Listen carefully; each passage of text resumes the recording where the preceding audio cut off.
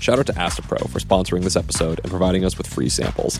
If you feel like your allergies are having a comeback tour and you want relief quickly, you can try Astapro. Astapro delivers full prescription-strength indoor and outdoor allergy relief from nasal congestion, runny and itchy nose, and sneezing. And it starts working in just 30 minutes.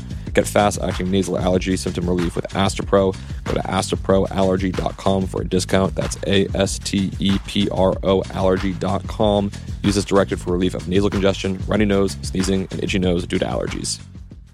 Apple Card is the perfect cashback rewards credit card. You earn up to 3% daily cash on every purchase every day. That's 3% on your favorite products at Apple, 2% on all other Apple Card with Apple Pay purchases, and 1% on anything you buy with your titanium Apple Card or virtual card number. Visit apple.co/card calculator to see how much you can earn. Apple Card issued by Goldman Sachs Bank USA, Salt Lake City branch, subject to credit approval. Terms apply.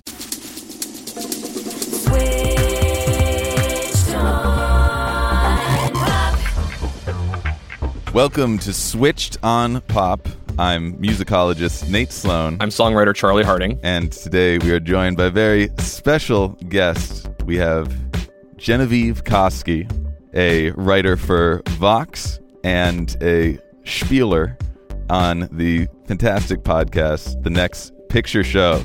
Genevieve, thank you for joining us. Thanks for having me. Excited to be here. And today we have enlisted Genevieve's expertise because we are going a little far afield for our humble pop show. We are going to talk about a movie, a movie called La La Land, which is nominated for a whole bunch of Academy Awards, including Best Song and Best Musical Score.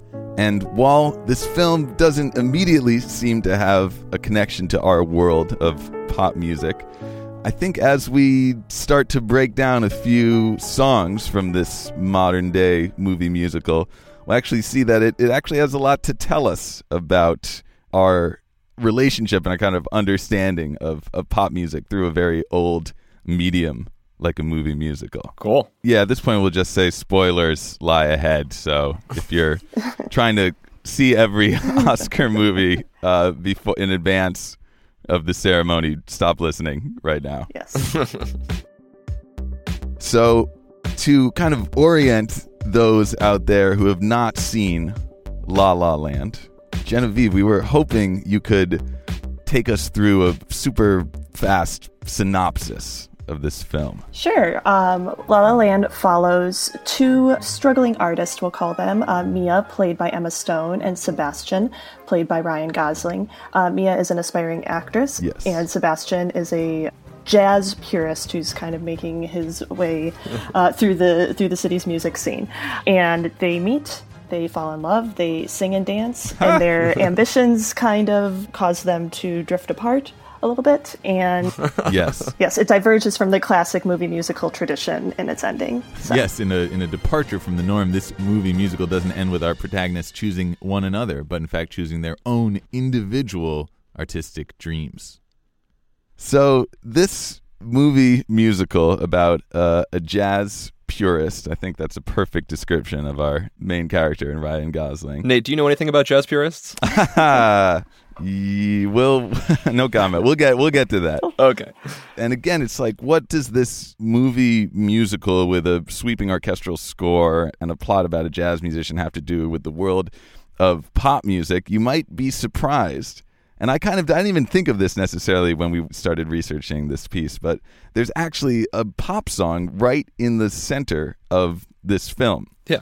And it might not be the first thing you think of after seeing it, but there it is, sung by one of the most legit pop stars you could ever hope to have, John Legend. Right. This ain't a movie, no fairy tale conclusion, y'all. It gets more confusing every day. Take it slow, we're just ordinary people. We don't know which way to go. I'd love to start this discussion of La La Land by talking about actually the one song that's a true outlier in the whole movie. Let's talk about Start a Fire. The John Legend performed and penned. He was a collaborator on the writing of that song, along with the film's main composer, Justin Hurwitz. Maybe first we'll just listen to a little bit of this erstwhile pop song.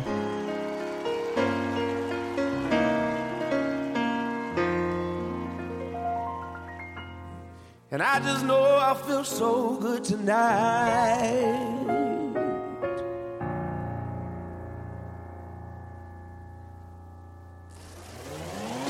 I don't know what your name is, but I like it.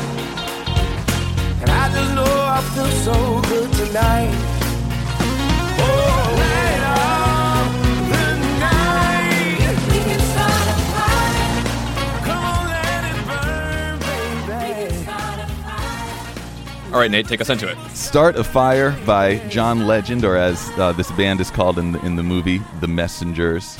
Genevieve, what role does this song play in the narrative of La La Land? Well, in the film, John Legend plays a successful musician who kind of has one foot in the jazz scene, but is not a purist the way that Sebastian is, and has been able to make a go of it as a jazz fusion artist, which we know is obviously a much more popular road to fame. Right. So he is an acquaintance of Sebastian and invites Sebastian to play with him in this group, and at I don't want to say at Mia's urging, but it kind of in order to show Mia that he can be a professional and have a grown-up job, he takes this gig, and they end up being really successful, and he ends up playing keys in this successful pop jazz fusion band. And when we hear this song in the film, it is when Mia is coming to see Sebastian in this new role, and she hears it in comparison to the music that she knows he makes and he loves, and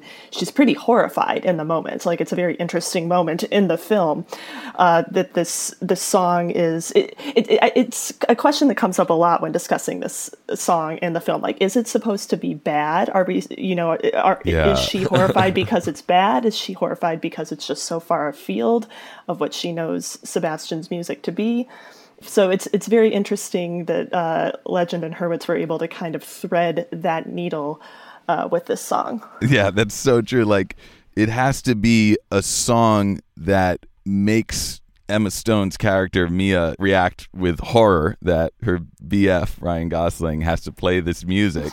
So it can't be, like, too good, but it also can't be such dreck, I suppose, that we can just completely reject this experience out of hand.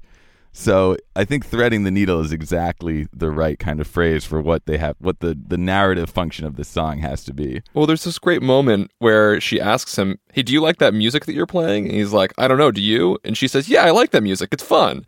So it certainly is supposed to act as an upbeat pop song, and I think it does act that way. Let's talk about the song now, because the way it starts is pretty brilliant from a dramatic perspective. Definitely. Because we as listeners and viewers are watching the character Sebastian play this very delicate piano intro. Right. That's full of jagged, sophisticated chords that suggest perhaps this is about to erupt into the kind of pure jazz that he would celebrate. Right. And underlying it, you have John Legend's vocal is basically a blues, right? He has this refrain, and that refrain keeps coming back over and over. And so it's definitely a reference to an older style of music in the vocal as well. Right. So we go from this piano intro, and it's like there's a question mark. What is going to happen? And then immediately we see that, no, this is not the pure jazz that Ryan Gosling desires.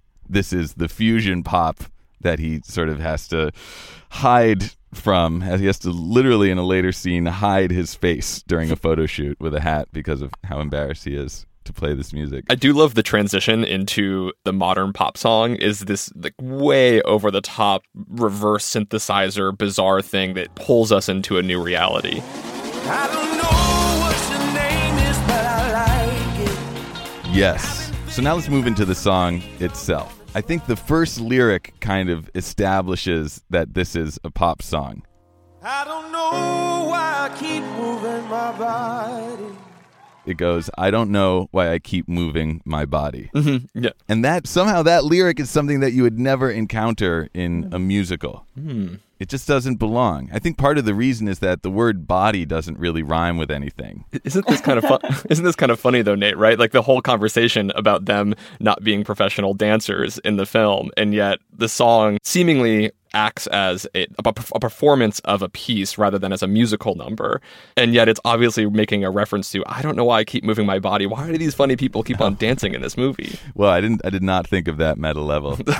So we've got this line, "I don't know why I keep moving my body." And to me, that immediately puts us in this pop universe because it makes me think of all the pop songs that have kind of a similar line. It's at once like very generic and also so belonging to the world of pop.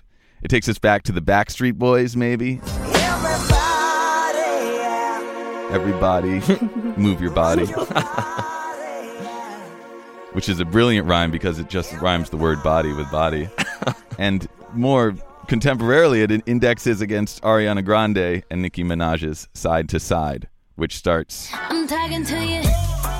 See you standing over there with your body. Feeling like I wanna rock with your body. I see you there with that body." That's how it starts, yeah. This is like typical pop pablum, right? And yet, is there something, I pose this to you, Genevieve and Charlie, is there something to value, something of worth in this pop song that is kind of meant to be, in many ways, a bad song? Do you find some musical value here? Come on, let it burn, baby. Let the table turn, baby. I think it's one of the most memorable songs of the film. Really? Yeah, like, but I mean, it's supposed to be. People argue about this, but I think as a musical, La La Land only has a handful of discrete songs that work and that you are going to be humming or singing after the fact.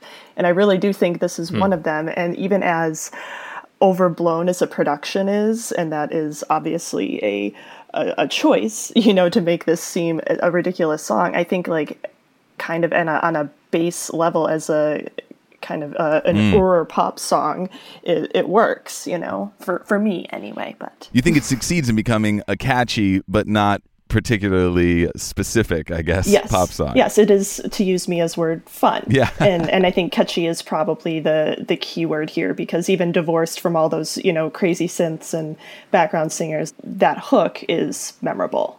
The chorus is memorable just on its own. Sir Charles, what say you? Absolutely. This is a great pop song. It operates on a number of levels beyond just pop song. I think maybe subtly actually does act as a musical number. But on the pop song level, it's got great build. That you don't know exactly where it's going to go. It has all sorts of cool references from 80s guitars to Stevie Wonder style horns and backup singers. And it has a great refrain and pre-chorus and all. It operates as a pop song very successfully. It hits all the marks. And I will say, as a movie song, the production actually, I think, almost works as a joke to a certain extent. The way that things keep getting added, and I can remember in the film, you see like Mia's face as the synth comes in, and then the guitar squeal happens, and then the background singers start, and just every time, like her eyes just get like a little wide, like whoa, what's happening? So just the way the song builds is reflected in the film and kind of creates its own joke in the film. Right. Yeah, I love, I didn't think about it the way that, but it's totally true. In so many ways, Sebastian's character's transition from playing piano at the start of the song to rotating over to this incredibly tricked out synthesizer that is called, I looked this up, it's called a Roli, R-O-L-I, Seaboard, S-E-A-B-O-A-R-D. This is cutting edge synthesizer technology. You press down a key, and then you can manipulate the sound after you press it down by pressing harder or wiggling your finger. It's pretty cool. And yet, as Sebastian plays it, he has this like incredibly disaffected expression on his face. I like that. As the song progresses, it's kind of him shedding all of his standards as with every further indignity that this song throws at him. Well, I like that you use the word standards, Nate, because I think that there are so many references here to standards, and that part of what makes it operate successfully is this play on expectations, right? We cannot escape the narratives of jazz purism, right? He hammers it really hard into his relationship as like, you have to go listen to jazz, it's essential. And so we open with this sort of jazzy number, it turns bluesy, it turns poppy into like feelings of neo soul, and finally we have this crazy synthesizer that we've gone through a whole progression of references to other traditions before we finally hit that really out there moment. It's a cool build. Yeah, I completely agree. And thinking about it, the kind of genericness of the lyrics is at once something of a joke in the song. The chorus being, we could start a fire, come on, let it burn. We could start a fire, let the tables turn. That doesn't really mean anything, but it sounds good. Ooh, I disagree. And do you disagree? But I suppose at the same time, that is kind of the point of a lot of pop music. It's to be generic and universal and not too specific. It serves such a different function than the rest of the score to this musical and to most musicals, which need to be incredibly specific, incredibly relevant to the details of what's happening to the characters in that moment and to push a plot forward. By contrast, this song doesn't move anywhere. It is perfectly content to kind of stay in place. Oh, but I disagree. I think this is a wolf in sheep's clothing. You mean this song has a dramatic thrust to it? Absolutely. It is acting as a pop song, as a performance in the film, really almost in this sort of interlude way, right? Some relief, just something nice to listen to. It might say, obviously, plot-wise, it says something about his transition as a musician, but I actually think lyrically there are lots of references to the narrative progression of the characters. Wow. Okay, you're gonna have to talk me through this nonsense. I'm very skeptical. Well, okay, so you're totally right. These lyrics are universal and kind of empty.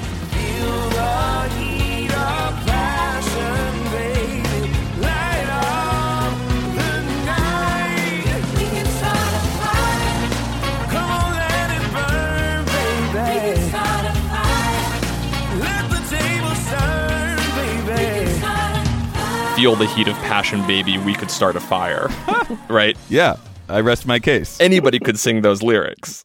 But at the same time, like, they say that his next line then is, let the tables turn, let it burn, baby, I feel so good tonight.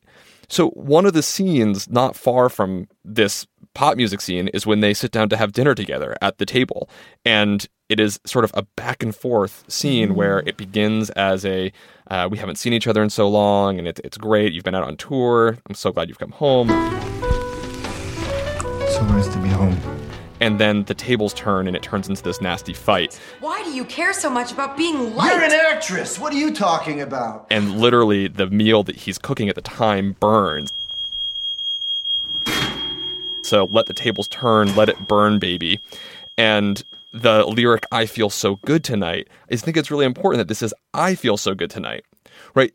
He's talking about the heat of passion. The lyricist here isn't saying, we feel so good tonight, or we are celebrating our love. It's actually about the sort of individual feeling of, hey, I'm feeling good. And right when he says, I feel so good tonight, I just know I feel so good tonight. Sebastian takes his solo. I think this is actually Sebastian's song. It's a wolf in sheep's clothing. It's actually trying to indicate what's going on for him internally. I love that. Wow, Dan Brown, you just Da Vinci coded this song. Genevieve, you're buying this? I love tying that song to the dinner scene that comes after, because that is such an important scene, and it's a very interesting scene just for how it's filmed. And if you think of how that scene is filmed, the apartment is lit very blue-green, but Emma Stone and Ryan Gosling's face are lit very orange. Oh, wow, that's true, yeah. Like there's like a heat, emanating from them, the way that they are lit inside of this very blue room. They could start a fire. Yep, exactly. So putting that interpretation of the song with the visual of that scene, just that works for me. I can't say that it was intentional, but this interpretation for me works with the film very well. I'm still on the fence, but I am coming around. I think most of the choices in this film are actually more intentional than we could imagine. And I think that if you go into this movie thinking, oh, everything's going to turn out great in the end, you just haven't listened to the music, because the music operates as foreshadowing throughout the entire thing. Well, I completely agree. And at this point, I think it would be wise to take a brief break, recollect ourselves after this epiphanic moment we're all experiencing. Moment of passion. And speak a little further about the principal kind of dramatic fulcrum in this movie between these two characters and their relationship with each other and their relationship with their dreams, their ambitions. There is a lot of musical foreshadowing that helps us as viewers kind of internalize that conflict. So let's return and talk about that through the lens of another number from this movie, City of Stars. Shout out to Astapro for sponsoring this episode and providing us with free samples. If you have allergies, then I've got a familiar scenario for you. You wake up on a beautiful spring morning and peek outside to get a feel of that nice breeze, but then you start to feel a little tickle in your nostrils. That tickle is the spring air telling you to go be a hermit and avoid the outside, because you'll soon be a sniffling, sneezing mess. But don't listen to it. Allergies suck, but a good nasal spray makes all the difference. I personally learned that I suffer from adult onset allergies, and it's a real bummer, but a good allergy med makes all the difference for my ability to go out in the springtime to smell magnolias, my favorite flower. If you also want relief quickly to get back to breathing in the spring air, you can try Astapro. Astapro delivers full prescription-strength indoor and outdoor allergy relief from nasal congestion, runny and itchy nose, and sneezing. And it starts working in just 30 minutes. Get fast-acting nasal allergy symptom relief with Astapro. Go to astaproallergy.com for a discount. That's ASTEPRO allergy.com. Use as directed for relief of nasal congestion, runny nose, sneezing, and itchy nose due to allergies. Apple Card is the perfect cashback rewards credit card. You earn up to 3% daily cash on every purchase every day. That's 3% on your favorite products at Apple, 2% on all other Apple Card with Apple Pay purchases, and 1% on anything you buy with your titanium Apple Card or virtual card number. Visit apple.co/card calculator to see how much you can earn. Apple Card issued by Goldman Sachs Bank USA, Salt Lake City branch, subject to credit approval. Terms apply. Welcome back to Switched on Pop. Now we move away from this movie's pop delicacy, the John Legend-fronted Start a Fire, and move to some more typical fare from La La Land. This is a song that reappears throughout the movie, as so many of its themes do. It's called City of Stars, and I thought we could listen to the version that's sung by our two leads, Sebastian and Mia. Let's listen to them singing together, City of Stars. City of stars, are you shining just for me? There in the bars and through the smokescreen of the crowded restaurants, it's love. Yes, all we're looking for is love from someone else. A rush, A glance, a touch, a dance, a look in somebody's eyes to light up the skies, to open the world and send it reeling. A voice that says I'll be here and you'll be alright. In City of Stars, we are very far from the world of Start a Fire. Yeah. This is not pop music anymore. How would you describe the musical qualities of City of Stars in comparison? It's kind of a melancholy love song, I guess. It's written by Ryan Gosling's character, Sebastian. It's the only song of his we actually hear. It's the only expression of the talent we are told he has. So that right there is important, I think, just from a character perspective. But from a musical perspective, I mean, it's their duet. And the fact that it is kind of sad and melancholy and is not a joyous or necessarily a celebratory song, but yet still being a song that features a connection between the two of them, I think foreshadows their relationship, the arc of their relationship a bit. And then obviously just the lyrical content speaks very strongly to the setting and the characters' individual dreams. Spot on. Yeah, absolutely. Let's talk a little about that lyrical content. What is the central image of a city of stars? Charlie, you're a Los Angeles resident. What is tell me about the City of Stars? Well, despite the movie poster and album cover, which shows them dancing in Griffith Park at the top of the city, where you can see the fully lit night sky full of stars, that almost never happens in Los Angeles. We are famous for our smog, and so the City of Stars is obviously a reference to the creative thrust of the film about aspiring creatives that live in the city, people who are aspiring to be stars. And Mia and Seb are aspiring stars, and the people all around them, certainly beginning in the opening number, Another Day of Sun, everyone here is an aspiring star. It's a city full of aspiring stars. But I guess City of Aspiring Stars wouldn't be such a good rhythmic choice. So City of Stars, I think, does it a little bit better. So, yeah, and again, we come back to, I think, the central tension, I guess, in the City of Stars. Yeah. Trying to become part of that firmament, to become one of the luminous beings. But most of them are dimmed out by the city itself. Yes. And to make a connection with another person at the same time, and how those two things can often seem at odds. So I feel like this song captures both sides of that duality. Yeah, for sure. And in some ways, it's built to do so. It's built using one of the most classic forms of musical theater going back to the 1920s. It's called an AABA form. Enlighten us. So in our A section, we have City of Stars, Are You Shining Down on Me? Mm-hmm. City of Stars, are you shining just for me? And then we have a repetition of that, City of Stars, Are You Shining Down on Me? City of Stars, there's so much that I can't see. And then we have this contrasting B section. Look in somebody's eyes to light up the skies.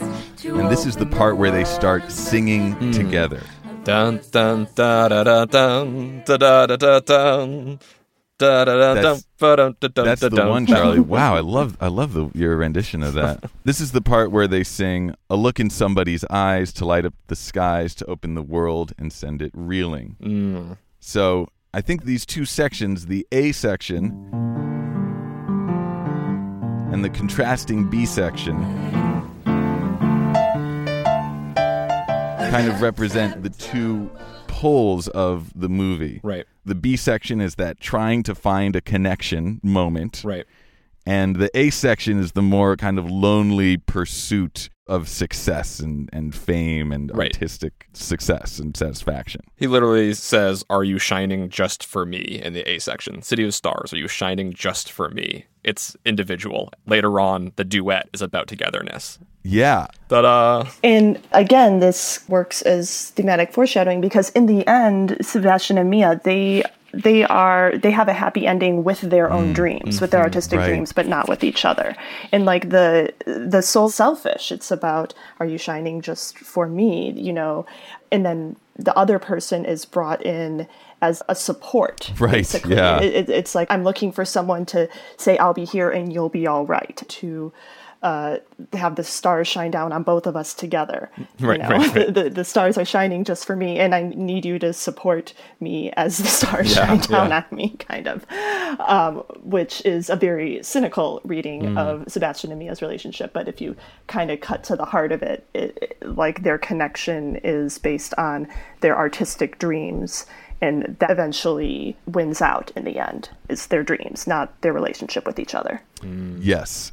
And at this point, I feel like it would be prudent to turn to some of the influences that La La Land is assimilating into pieces like City of Stars. Because far from the world of neo-soul and contemporary pop that we heard in Start a Fire, City of Stars seems to be drawing from an entirely different tradition. And Genevieve, you have expounded at length on the antecedents for this film, and one in particular seems to be pretty unshakable. It's the film The Umbrellas of Cherbourg. Can you tell us a little bit about what you think La La Land is drawing from this 1960s French movie musical? Yes, The Umbrellas of Cherbourg is a 1960 French musical by Jacques Demy with music by Michel Legrand, and it is a sung-through musical, recitative, I believe is the term for it. It's not like a direct comparison, because there are not necessarily musical numbers in Umbrellas of Cherbourg the way there is in La La Land and many of the other classic Hollywood musicals. It is calling to like Singin' in the Rain or even like Swing Time and Top Hat and stuff like that. Umbrellas almost has more in common with opera, which is, I think, kind of funny in that in Umbrellas, opera is kind of brought up as a musty old art form, the same way that jazz is invoked in La La Land. Oh, that's good.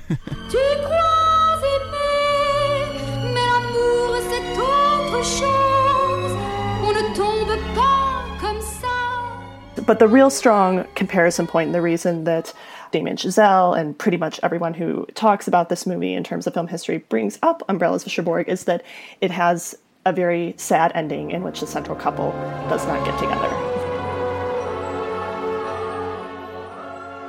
The first act of Umbrellas is kind of showing us how in love they are. We meet them when the central couple, Guy and Genevieve, are already deep in the throes of love, and he has to leave to go fight the Algerian War, and she is left behind, and their love doesn't last, and then in the end they come together, they meet each other again around Christmas time when they each have continued on with their lives, and it's just this very sad, melancholic reunion.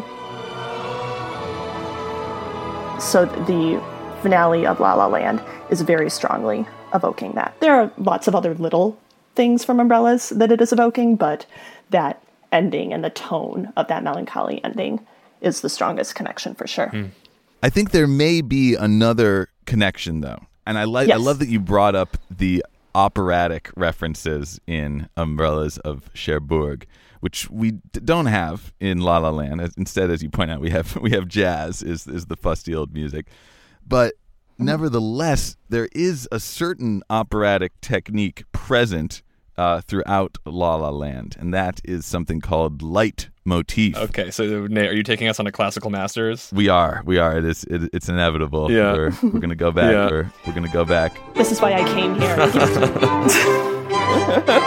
We're going back to a composer almost as controversial as La La Land itself, Richard Wagner. Right. The great late romantic composer. He would not have liked us to call his pieces operas, though. He was adamant that they were not part of that genre. What did he call them? Came up with his own term, music drama. Oh, please. So I guess I'll respect his wishes and call it a music drama. One of his pioneering things that Wagner added to these music dramas was this technique called leitmotif, or guiding motive. In his sort of quest to reinvent the genre of opera, he replaced the aria, which was kind of like actually the pop song of the art of the opera. He replaced it with this just kind of endless melody. And in order to structure this new form, he drops in these repeating leitmotifs, different themes that are associated with different characters or different emotions or sort of different dramatic points of the music drama. So every time you hear those, you immediately get this association with a certain character or a certain emotion or a certain dramatic plot point. Do you have a favorite Wagner leitmotif? I think the installment of his Ring cycle, the epic 4-part series of music dramas, The Valkyrie, which features the famous Ride of the Valkyries, but also has this brilliant use of two themes, one for the character Siegmund,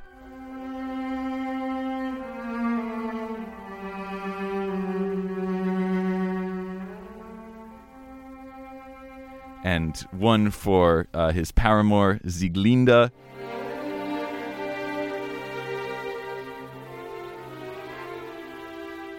They each have their own theme. When they meet, the two themes actually come together in this kind of musical counterpoint, just as the characters are.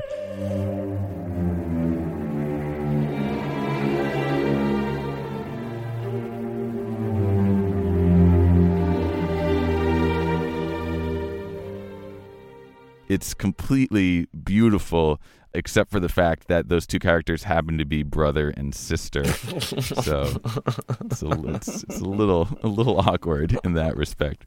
But musically, unimpeachable. Didn't John Williams borrow heavily from a lot of Wagnerian leitmotifs to make his soundtrack to the famous space opera?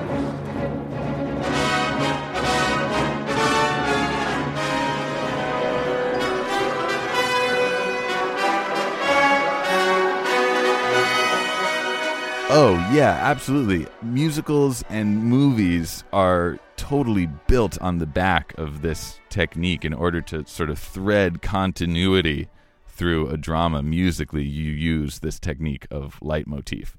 And La La Land is no exception. Charlie, you've been hunting down the leitmotifs running through La La Land. Which do you think, what's the most important musical theme in this movie musical? Probably the one which is directly named, which is Mia and Sebastian's theme.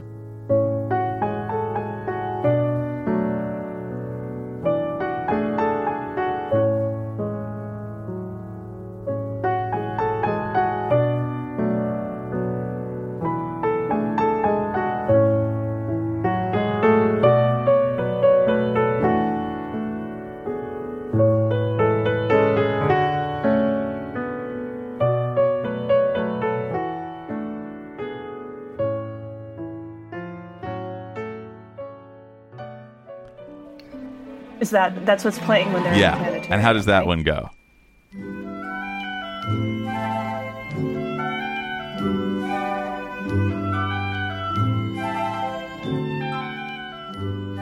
Yes, exactly. That's what Sebastian / Ryan Gosling is playing on the piano in the beginning and kind of lures Emma Stone into his club. It's what's playing in the planetarium. It's what returns in the epilogue. This love theme kind of goes throughout the movie musical. What I want to propose is that there's two main themes running through this musical that correspond to the two main dramatic threads here. The two that appear in City of Stars, the ambition and love. And are these reconcilable? So we have the love theme, this like languorous 3/4. Honestly, thinking about it now, it sounds very French, doesn't it? Da da da da da da da. Right. Da da da da da. Oh my God, Michel Legrand would be all over that melody. So that's our love theme, and then we have this other theme that pops up again and again. It pops up first in the opening number, Another Day of the Sun.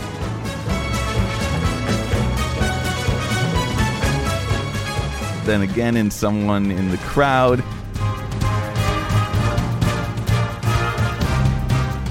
And then appears again and again instrumentally.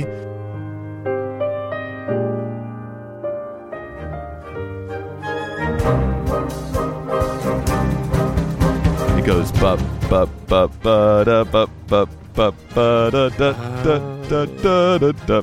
By contrast, this is very rhythmic and strident, and to me, this is like the ambition leitmotif.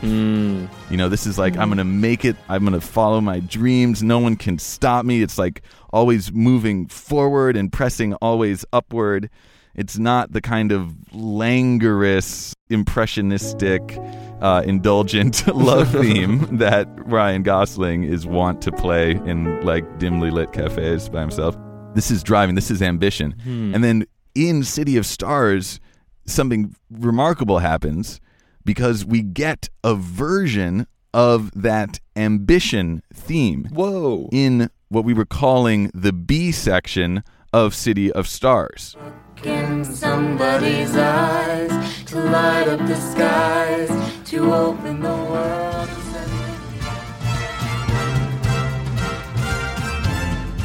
mean, this is strange because the B section of City of Stars is supposed to be the part where it's about the two of them. It's about love. And yet the theme, which is underlying it, is about ambition. Yes, exactly. What?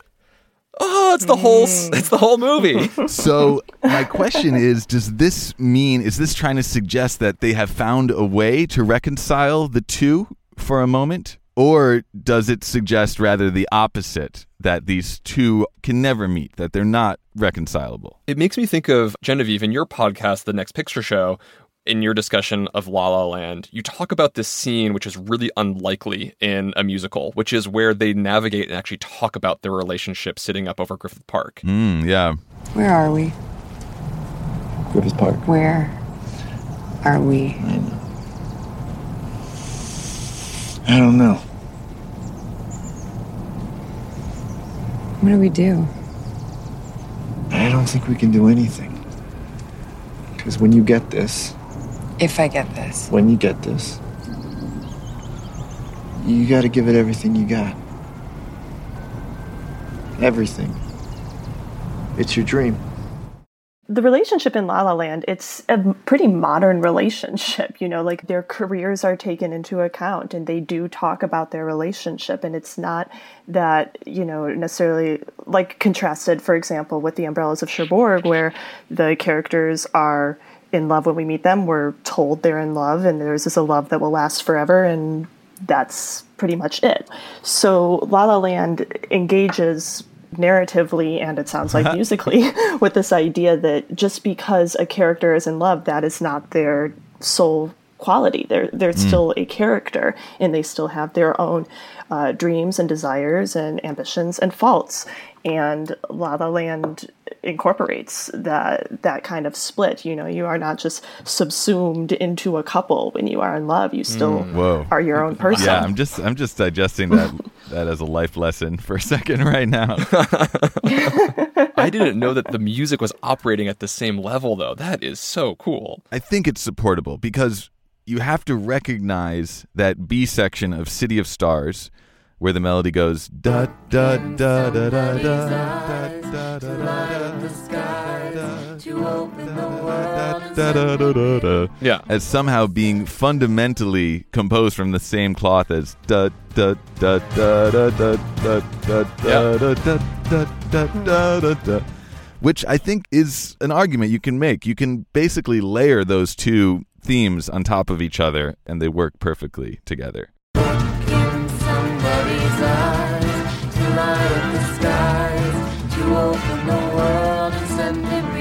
I think this is definitely intentional. This is a rhythmic motif that is playing on this idea of that initial ambition set up in the opening number, Another Day of Sun, where everybody's hoping to be a star. Yeah, I'm buying, Charlie. You're buying your own argument? Yeah, I get high on my own supply. What can I say? Congratulations. So let's wrap up by thinking about La La Land as a modern movie musical. And in this sense, Genevieve, I'm curious, based on the discussion we've had, do you see La La Land, it has certainly been talked about as being the kind of modern iteration of this classic Hollywood formula. Is that a fair assessment, or is this musical actually doing something different? It's not just pastiche. It's kind of maybe blazing its own trail a bit. I'm curious how you feel about that. I think it's more the latter than the former. It is definitely doing its own thing within a broader context that allows Damien Chazelle to call to a lot of other musicals, and not even just musicals. I mean, Rebel Without a Cause is a big reference point in the movie too. But by setting it in LA and giving it this milieu of the Hollywood musical, he's able to tap into a lot of both the emotional aspects of the Hollywood musical and the filmmaking aspects. This is a movie musical is a ambitious thing to film, and Chazelle does a lot. There is a lot of filmmaking in this film. So he is calling to those reference points that inspire him in the filmmaking without necessarily trying to update those reference points for a modern sensibility. Thinking about what you just said, in a way, this movie is like a great pop song, even though it probably would not want to be described as such. Because like a great pop song, it's like a perfect blend of form and function, because the music kind of supports the dramatic narrative in this unique way that ties it all together and makes it a really satisfying movie to watch. Whether it will hold the test of time, I don't know. But man, when you were watching this, it is really fun. And I wonder if part of the reason is because of how closely blended the musical narrative and the dramatic narrative are. I mean, by that, interpretation or viewing, Start a Fire is kind of La La Land in miniature. Yes. It is the song because it starts out, calling to this jazz tradition and then it just piles up sonic reference points, I guess you'd say. And it becomes a really fun, enjoyable thing that, as we discovered, maybe has its own depth, but is crafting that depth out of other sources. Wow. One of the things I was curious about, Nate, was your take on the use of jazz, because I think when I first saw this film, I was like, oh, this is a movie about jazz that's telling me to go listen to more jazz. Well, no one likes jazz. Not even you. I do like jazz now because of you. And this is what I thought you wanted me to do. But after listening through the soundtrack, I realized that jazz is really just a plot device. And that musically, there are references to jazz, right? That even their song City of Stars is in an old song form, that AABA song form that you might have heard more in old-style jazz songs. The soundtrack, the music here, isn't operating as jazz music. It's doing something entirely different. It pulls references from all sorts of places, from Wagnerian opera to French film to John Legend pop songs. Right. And I realized that I guess I care less that it is a film about jazz. Yeah. What do you think? I mean, I think talking about the role of jazz in this movie would probably be an entirely separate podcast we would have to release. But yeah, it's. I think it's fallacious to think of this movie as like a jazz soundtrack. It's not. It's, as you said, many things with a little bit of jazz thrown in there, but it's not. This music isn't jazz. The discussion or the internal conflict within the jazz world of what the philosopher Bernard Gendron has called on one side the moldy figs and on the other the modernists is a powerful discussion. Incidentally, Sebastian/Gosling would be a modernist. Legend would be a moldy fig, in fact. Wait, really? Yeah, because the moldy figs... So this is what's really... So follow me down this garden path for a second.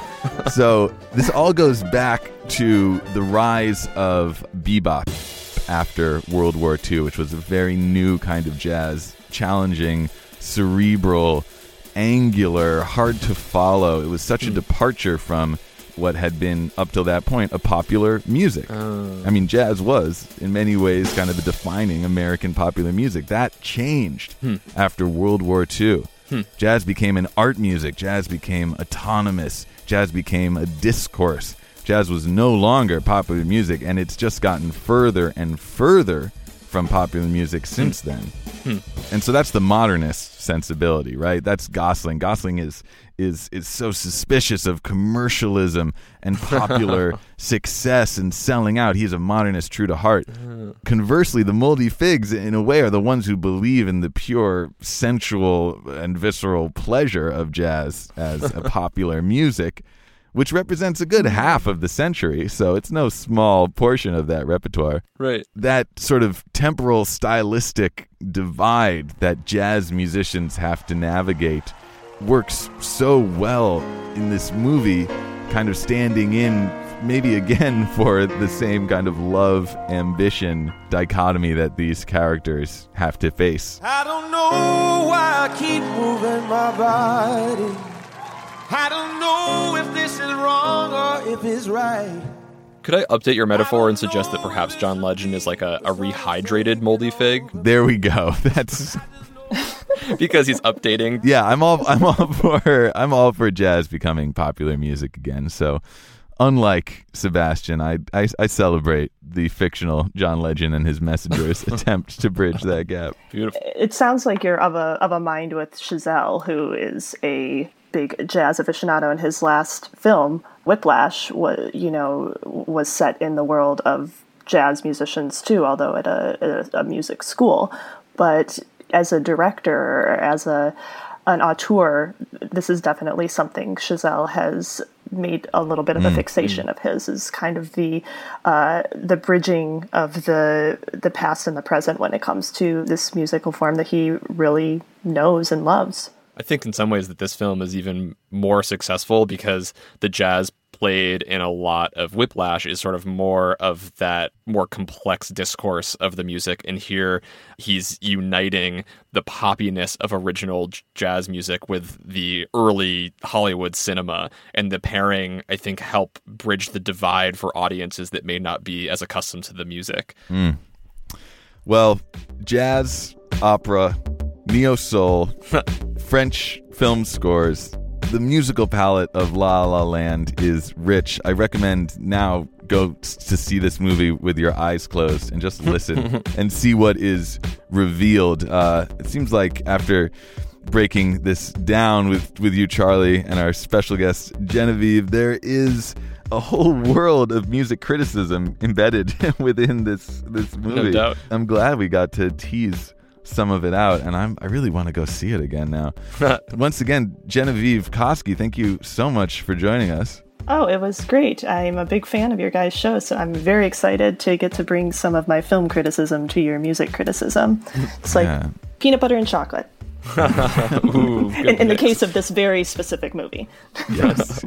And I definitely want to plug to encourage people to go watch The Next Picture Show. Go listen to The Next Picture Show. If you are into film as you are into music, they do a great job breaking down old movies as they connect to new movies. Really fun. Also on the Panoply Network. So go check it out. Charlie, should we take it out? Let's take it out. Switched on Pop is produced by me, Nate Sloan. And edited by me, Charlie Harding, and Bill Lance. Our design is done by Luke Harris. You can reach out to us on Twitter or Facebook at Switched on Pop. And find episodes on whatever device or platform or thingamabob you use to listen. Switched on Pop is a proud member of the Panoply Network, home to such great podcasts as Backstory, an amazing history show. Go check that out. And while you're at it, check out Genevieve Koski's The Next Picture Show, a brilliant breakdown of modern film with its historical antecedents. And lastly, stay tuned 2 weeks from now as we dive deep into the glitter and doom of Katy Perry's Chained to the Rhythm.